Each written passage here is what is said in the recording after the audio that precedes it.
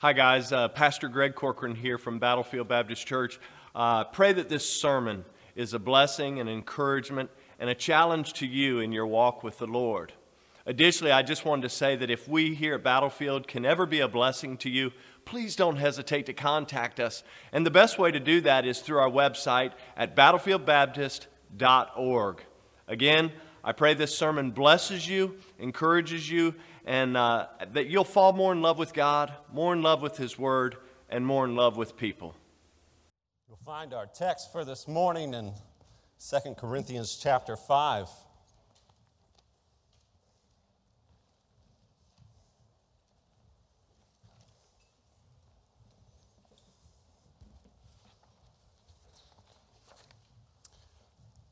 Beginning in verse 9, Paul writes, "Wherefore we labor, that whether present or absent, we may be accepted of Him.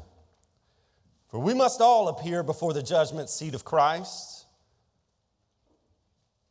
that everyone may receive the things done in his body according to that he hath done, whether it be good or bad. Knowing therefore the terror of the Lord, we persuade men. But we are made manifest unto God, and I trust also are made manifest in your conscience.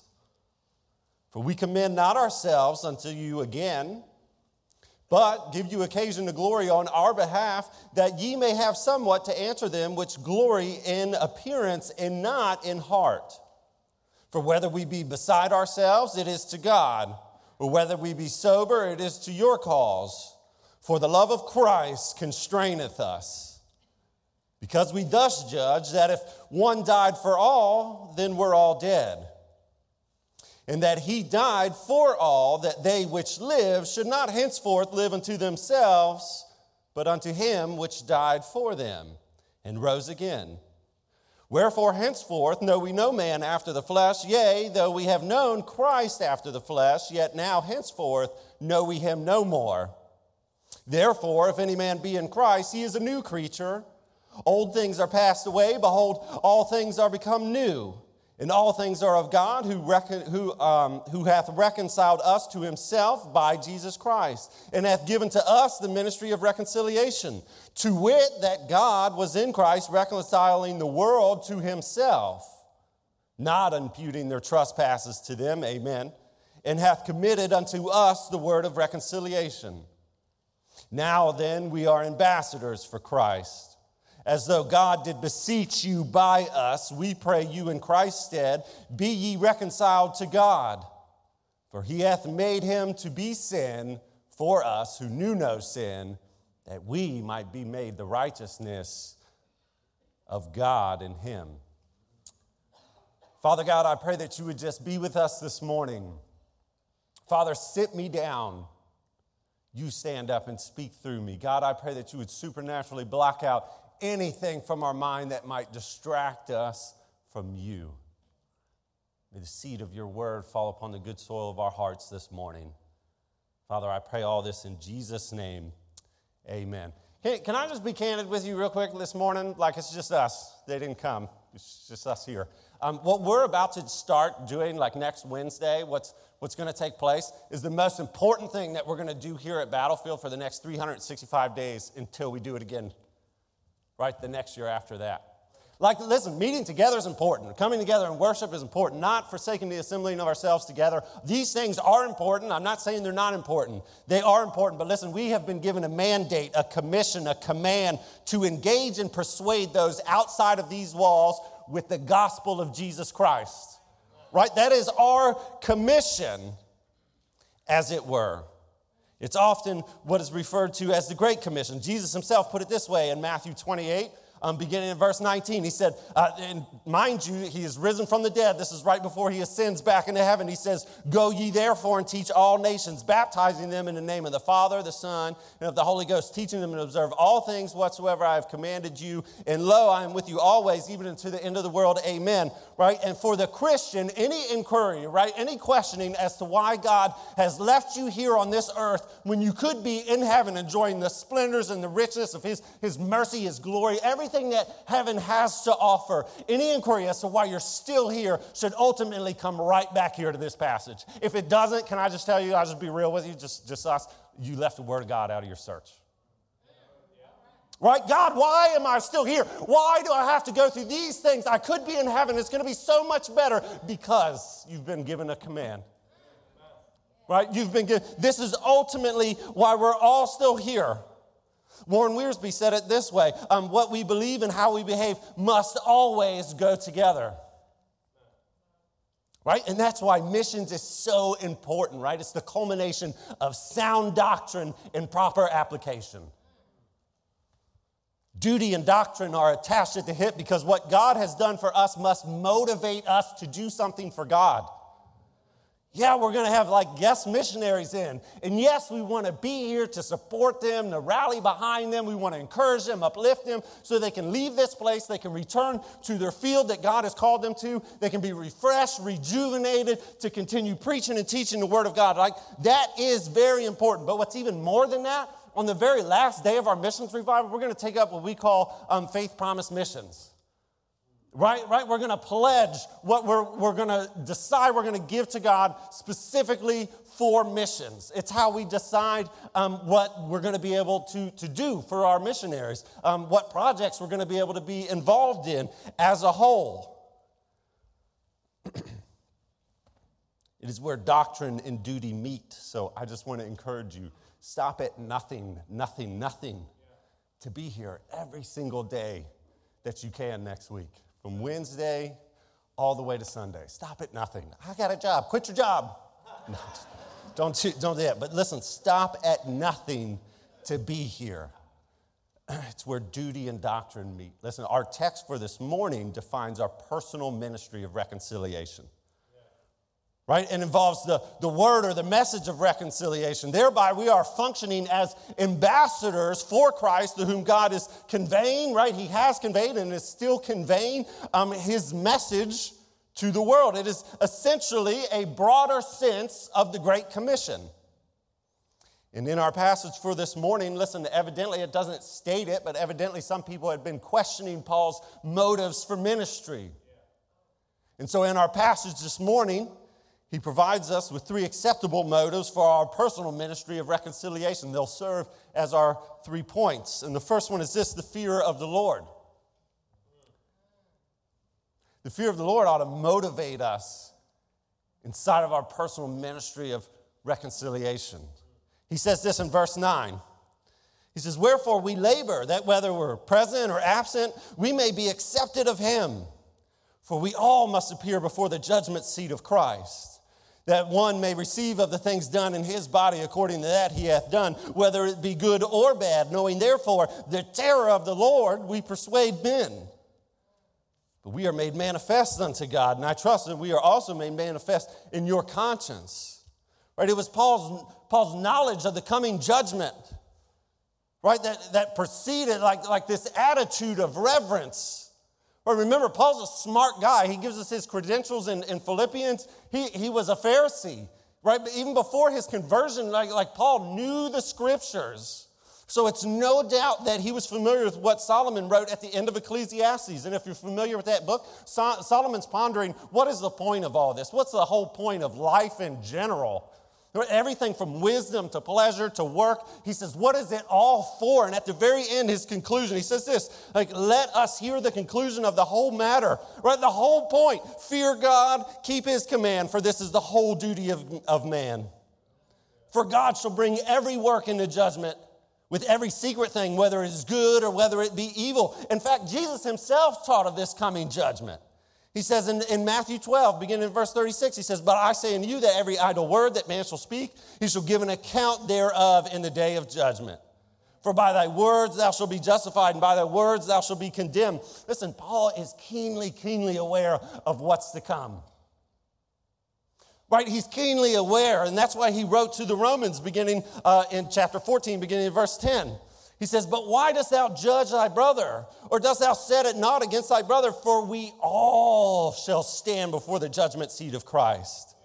For it is written, as I live, thus saith the Lord, every knee shall bow to me, and every tongue shall confess to God. So then every one of us shall give an account of himself to God. Listen, Paul knew that one day we're all going to stand before God. And we're all going to have to answer for what we've said, what we've done. Right? The things that we haven't said or haven't done. And this begin to produce this healthy fear, this reverence of the Lord. And listen, this is the kind of attitude that's often absent of our worship place. Just not necessarily ours in general, but I'm just talking about in the broader sense. This attitude of reverence, of respect, fear, and awe of the Lord is lacking in our ministries, right? There's this absence of it during our public worship time. And it's no wonder that like the following generations really are not taking the things of God seriously. A healthy fear of the Lord produces a holy ambition. Look back at verse 9. Wherefore we labor, that whether present or absent, we may be accepted of him. We labor. That's to say we are ambitious. Listen, there's an ambition that is worldly, that's selfish, and there is also a holy ambition that honors God. There was some in Paul's day, and there's still some in our day. Right? That minister to please and enlist others in the cause are just trying to please men. They want to be seen of men. They want to be glorified by men. Paul ministered to please Jesus Christ and him alone. That's why he stated in Galatians chapter 1, he says, For do I now persuade men or God? Or do I seek to please men? For if I yet please men, I should not be the servant of Jesus Christ.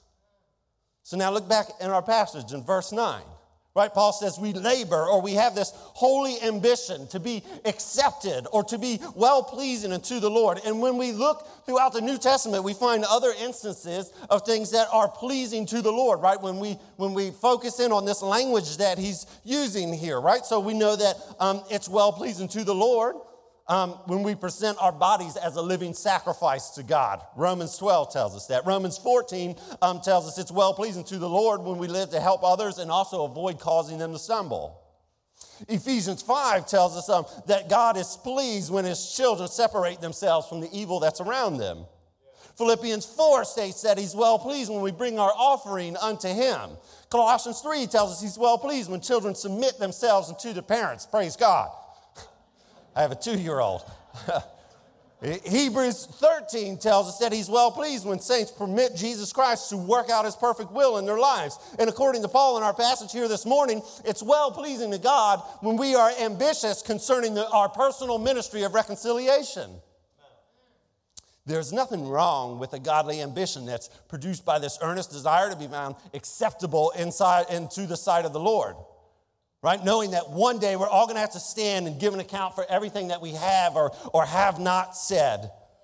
Verse 10 says, For we all must appear before the judgment seat of Christ, that everyone may receive of the things done in his body, according to that he hath done, whether it be good or bad. Listen, a healthy fear of the Lord produces a holy ambition because we all got to appear. Right? We all must appear. Not every believer is ambitious for the Lord.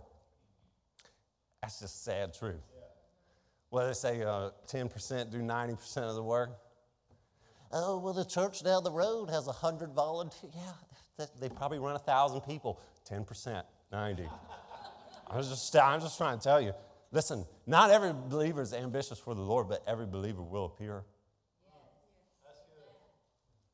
That's just the truth. Every believer will appear before the Lord. The judgment seat of Christ is a future event when God's people are going to stand before the Savior as their works are judged and also rewarded. Right? So Paul's ambitious for the Lord because he wants to meet him with confidence and not shame. I just ask, what about you? Right? The term judgment seat comes from the Greek word bema, which is a platform in Greek towns where speeches were made, right? They would get up on the bema. They would make these speeches, these proclamations or decisions are handed down from the rulers. It was also the place where the awards were given out to the winners of the annual Olympic Games, right? The judgment seat is not to be confused with the great white throne judgment, right? That is the judgment where Christ will judge the wicked. Praise God, because of Christ, because of his gracious and redemptive work on the cross, believers are not going to have to face the wrath of God that is rightfully due to us because of our sins.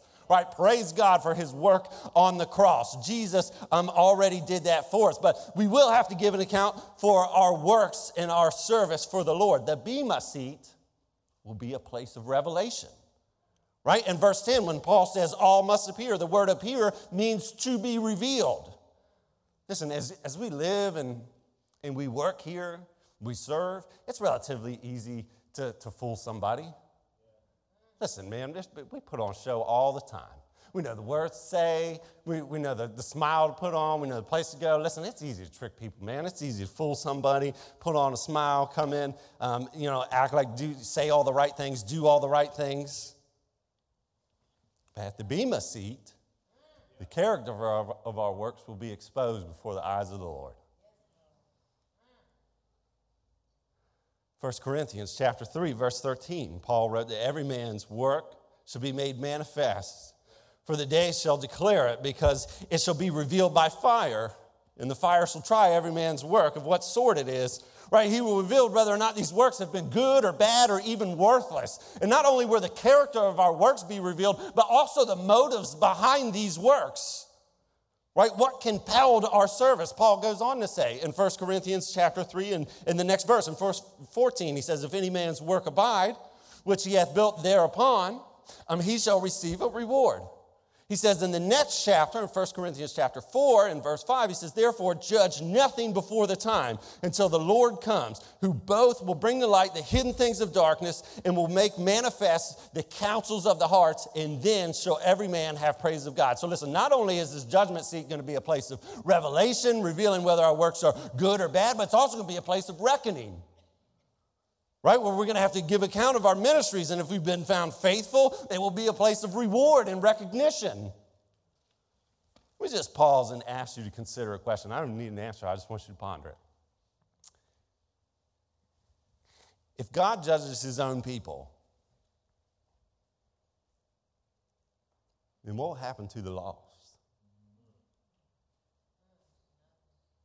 Peter also pondered a similar question when he asked in 1 Peter chapter 4. Right? He said, if the righteous scarcely be saved, where shall the ungodly and the sinner appear? Back to our passage in 2 Corinthians chapter 5. In verse 11, it says, knowing therefore the terror of the Lord. Pause. Pastor Greg always says, when we see it, therefore, we should stop and ask ourselves, like, what is it? What is it there for? That's right. Like, why is this therefore? So we got to stop and ask. For Paul, it's where he begins to move from explanation to application. It's the here's what you must do based upon what I just said. Right? So because of verse 10, because we know that we're all going to stand before the Lord one day, which is a terrifying thought, therefore, he says, we persuade men. But we are made manifest unto God, and I trust also are made manifest in your conscience. For we commend not ourselves again unto you, but give you occasion to glory on our behalf, that we may have somewhat to answer them which glory in appearance and not in heart. For whether we be beside ourselves, it is to God, or whether we be sober, it is to your cause. So for Paul, the fear of the Lord produced this holy ambition, so much so that when people on the outside were looking in at him, they begin to question, is he even in there? Is he even sane? Remember what Festus told him? He said, much learning has made you mad. Right? They were questioning whether he was insane or not. But he had this holy ambition. And knowing that one day we all must appear before the Lord, he says, they persuaded men to respond to the gospel of Jesus Christ. Now, I don't want to spend too much time on this, but I do want to draw your attention for a second back to verse 11. Knowing, therefore, the terror of the Lord, we persuade men. I think that sometimes when it comes to evangelism, when it comes to our personal ministry of reconciliation, what are you doing in terms of reconciling people to God when it comes to evangelism, presenting the gospel of Jesus Christ to other people? I think that many times the furthest we're willing to go is an attempt to persuade God. Right? Peter wrote this in 2 Peter chapter 3. It says, the Lord is not slack concerning his promise, as some men count slackness, but is long-suffering toward usward. Why? Because he's not willing that any should perish, but that all should come to repentance. Paul told Timothy in 1 Timothy chapter 2, he says this is good and acceptable, right? That we're praying for all the leaders because our work is important. And it's important that we're praying for them so they don't disrupt the work of the ministry, right? It's good and acceptable. Verse 4, who will have all men to be saved and to come into the knowledge of the truth. For there is one God, one mediator between God and men, the man Christ Jesus, who gave himself a ransom for all to be testified in due time. Listen, it's God's desire that men and women and children and boys and girls alike come into the saving knowledge of Jesus Christ. He's not the one who needs to be convinced. You understand? He's not the one that we need to convince. Yet often the only thing that we're willing to do for those people who are lost is to pray to God on their behalf. And I'm not saying that praying to them, right, God, please open up the heart, right, like let them see the truth. I'm not saying that this is a bad thing. We ought to do that. But you ought to follow up that prayer with a discussion about Jesus Christ. Yet all we're willing to do is to try to plead or persuade God on their behalf when we ought to be, as Paul was doing, persuading men.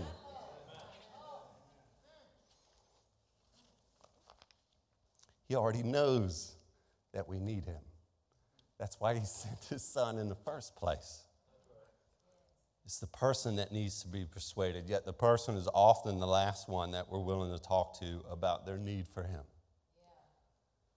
Well, Paul said, knowing therefore the terror of the Lord, we persuade men.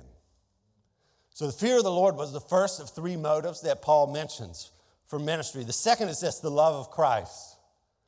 Look at verse 14. It says, for the love of Christ constraineth us. Maybe your version says compels us or it drives us. Because we thus judge that if one died for all, then we're all dead. And that he died for all, that they which live should not henceforth live unto themselves, but unto him which died for them and rose again. How is it possible for such emotions as fear and love to kind of dwell together inside of the same heart and the same mind? Certainly we find this inside the hearts of children. Right, who love their parents, yet they respect them and their authority. The psalmist, he seemed to understand this when he wrote in Psalm chapter 2, verse 11, serve the Lord with fear and rejoice with trembling. Right, and so the phrase that's found in verse 14 of our passage, the love of Christ, this refers to his love as seen through his death. Right, John wrote in 1 John 4:19 that we love him because he first loved us. Right, listen, he loved us when we were unlovely. In fact, he loved us when we were ungodly, right? When we were at war, at enemy, or at enmity with him. Right? That's why Paul told the Romans in chapter 5. He said, for when we were yet without strength, in due time, Christ died for the ungodly.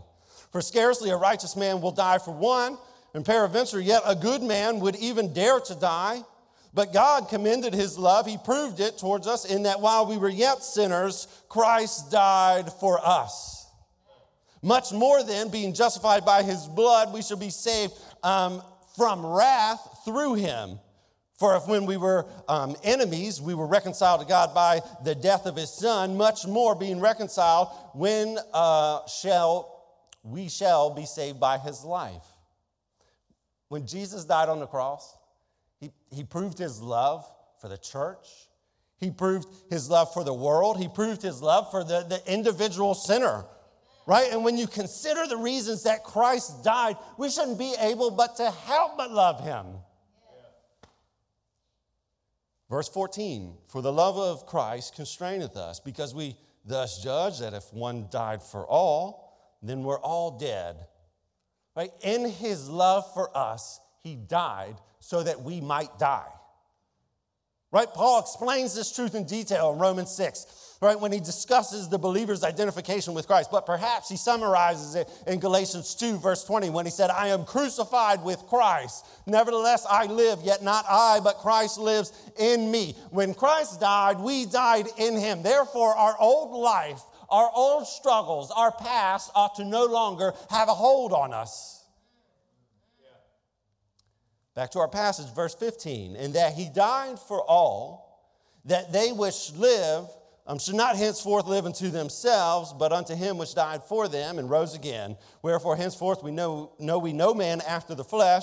Yea, though we have known Christ after the flesh, yet know we henceforth him no more. Therefore, if any man be in Christ, he is a new creature. Old things are passed away. Behold, all things are come new. Yes, he died so that we might die, but he also died so that we might live.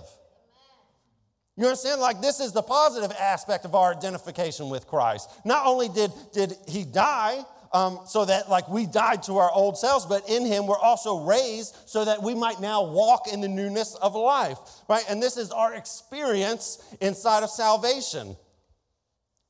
1 John chapter 4, verse 9, it says, in this was manifested the love of God towards us, because that God has sent his only begotten Son into the world that we might live through him. Because we have died with Christ, we can overcome sin. But also because we now live in Christ, we are free to bear fruit. So the first motive that Paul gives us for missions, for our personal ministry of reconciliation, is the fear of the Lord. The second that he stated was the love of Christ. And the third is this. Is the commission of Christ. Verse 18 says, and all things are of God, who hath reconciled us to himself by Jesus Christ, who hath given to us the ministry of reconciliation, to wit, that God was in Christ reconciling the world unto himself, not imputing their trespasses unto them, and he hath committed unto us the word of reconciliation. Now then, we are ambassadors for Christ. As though God did beseech you by us, we pray you in Christ's stead, be reconciled to God. For he hath made him to be sin for us who knew no sin, that we might be made the righteousness of God in him. And listen, the whole key to this passage is the word reconciliation, right? Because of our rebellion, man was the enemy of God and thus out of fellowship with God. Through the work of the cross, Jesus has brought man and God back together again. Right? Listen, the basic meaning of the word reconcile just means to like change thoroughly. And in this instance, it refers to a changed relationship between God and the lost world. Right? Listen, religion is man's feeble attempt to reconcile themselves to God. Yeah. Efforts that are destined to fail. Every time. The person who reconciles us to God is Jesus Christ. And the place where he reconciled us is the cross. Right? Reconciliation is based on imputation, right? This word is just borrowed from the banking industry, right? It literally just means to put to one's account. When you deposit money, you give it to the bank, to the clerk, they take that money and then they put it to your credit or to your account. When Jesus died on the cross, our sins were imputed to him. Right? Like he was treated by God as if he had actually committed those sins. And as a result, like those sins have been paid for, put to his credit, put to his account. But not only that, what's even more is God has put to our account the righteousness of Jesus Christ.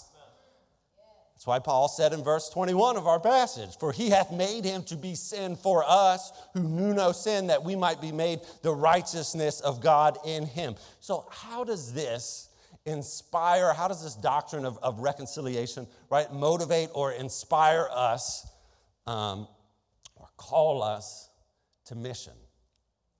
Look back at our passage in verse 18. It says, and all things are of God, who hath reconciled us to himself by Jesus Christ, and hath given us the ministry of reconciliation, to wit, that God was in Christ reconciling the world unto himself, not imputing their trespasses unto them, and hath committed unto us the word of reconciliation. Now then, we are ambassadors for Christ. As though God did beseech you by us, we pray you in Christ's stead, be reconciled unto God. Listen, we are ambassadors with a message. Right? Like God has commissioned us for the ministry of reconciliation. We are ambassadors. In this time, right, in the Roman Empire, there was two kinds of provinces. There was a senatorial province and an imperial province. Right, the senatorial provinces, they were made up of people who were peaceful for the most part. They were not at war with Rome. They were surrendered and submitted, if you will. They didn't really have to worry about them. But the imperial provinces were not peaceful. Right, they were considered dangerous because if they could, at any chance, they would rise up in rebellion against Rome. Therefore, it was necessary for Rome to send ambassadors to the imperial provinces to make sure that rebellion didn't break out, to make sure that the interests of Rome were being carried out. Christians in this world, we are ambassadors of Christ because the world is at rebellion with God. Right? The world is an imperial providence as far as God is concerned. He has sent his ambassadors, us, to declare his message of peace, not war. At the cross, he declared peace. One day, he will declare war, and then it will be too late for those who have refused the gospel. The word reasonable, it means having sound judgment, fair or sensible, based on good sense, able to think, understand, or form judgments by a logical process. Paul stated that it was reasonable for us as ambassadors for Christ to be wholly committed to the ministry of reconciliation while we were here on this earth. He didn't say it was illogical or any of those other things, like the things that we tend to think. God, how can I show up? How can I tell somebody about Christ? This might be offensive. It's not logical. It's not reasonable for me to just like maybe risk this relationship or whatever it may be. It's not even logical for me to get off work at like 5:40 and then rush to be here at service at 7. You know, I know it's the starting of our mission revival, but that's not very logical or even reasonable. But Paul says, no, it is reasonable. Right? This is actually what he said in Romans 12, verse 1. He says, I beseech you therefore, brethren, by the mercies of God, that ye present your bodies as a living sacrifice. This is holy, it's acceptable to God, and it is your reasonable service. The word reliable, this means consistently good in quality or performance, able to be trusted, right? A person or thing with trustworthy qualities. Our God is reliable. Right? Listen, he's not commissioned us as ambassadors of the ministry of reconciliation to merely just like let us have at it and fail. No, when we got the Great Commission from Jesus, we read it at the beginning of the passage. At the very end, he says, lo, I will be with you always. He is reliable. Paul wrote to the church in Thessalonica. He says, faithful is he that calleth you and also will do it. He says in his second letter to them, but the Lord is faithful, who shall establish you and keep you from evil. God is reliable. The word resilient, it's able to withstand or recover quickly from difficult conditions, able to recoil or spring back into shape after bending, stretching, or being compressed. And while we don't really find the word resilient in the King James Version of the Bible, it's often, like the principle of it is often relayed to the audience using the word strong. Right? Often resiliency is exactly what the Bible is talking about when it says be ye strong. You know, you can't command somebody to be strong. I tell myself all the time down at the gym, just be strong, pick it up. It just doesn't work, dude. It's just not, you can't command to be strong. We're just talking about resiliency. Right, Paul uses the same language to relay the idea of being resilient. In 1 Corinthians chapter 16, verse 13, he says, watch ye, stand fast in the faith. Quit ye like men. Be strong. Be resilient.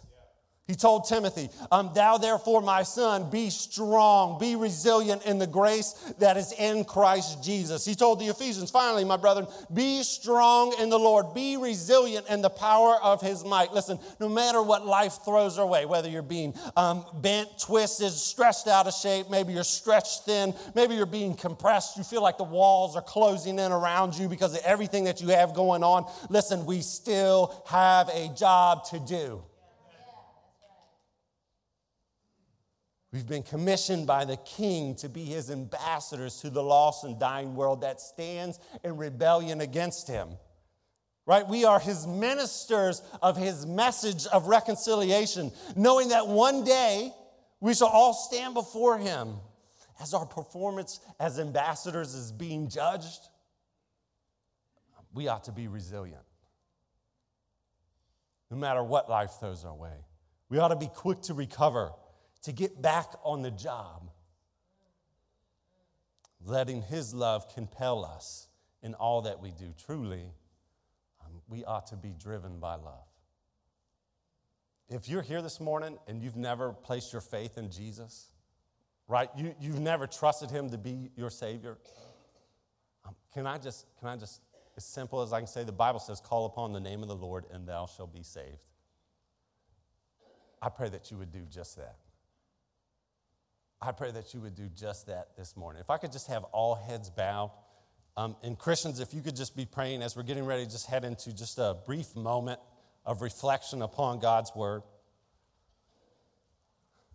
If you're here this morning and you've not placed your faith and your trust in Jesus, or you're watching online and you've not entered into a relationship with him, the Bible says just call upon the name of the Lord and thou shalt be saved. I believe you don't have to worry about the right words to say. Right? I believe if you call out upon him in sincerity, with a sincere heart, that he will be faithful and just to forgive. But maybe you're here and you say, Travis, listen, I've never prayed. I have no idea where to even begin. You could just pray a real simple prayer right to yourself. It could go something like this. Dear God, I know that I'm a sinner. And God, listen, I don't understand it all. God, I don't know it all. But God, the best way that I know how, I ask you to come in and be Lord and Savior of my life. God, forgive me of my sins. God, help me to live a life now for you. And I pray this in Jesus' name. Now, real quick, I'm going to pray. After we pray, I invite you just to stand to your feet as we're going to have a moment where we're just reflecting on God's word. If you need to come and pray after that, you need to come to the altar, handle some business before we get down to business at missions next week. I invite you to do just that. Please come. God, thank you so much for your word. Thank you for this opportunity we've had just to be here to worship you. God, to be in your word. We can do all these things without the fear of persecution. God, thank you for this opportunity we've had to meet together this morning. God, I pray that over these next few moments, you would help us. Help us to take a little self-inventory. How are we doing on our own personal ministries of reconciliation? Help us to just be real with ourselves. Have we been good ambassadors for you? God, help us over these next few moments just to be real. Meet with us. Work on us as you see fit. God, we pray this all in Jesus' name. Amen.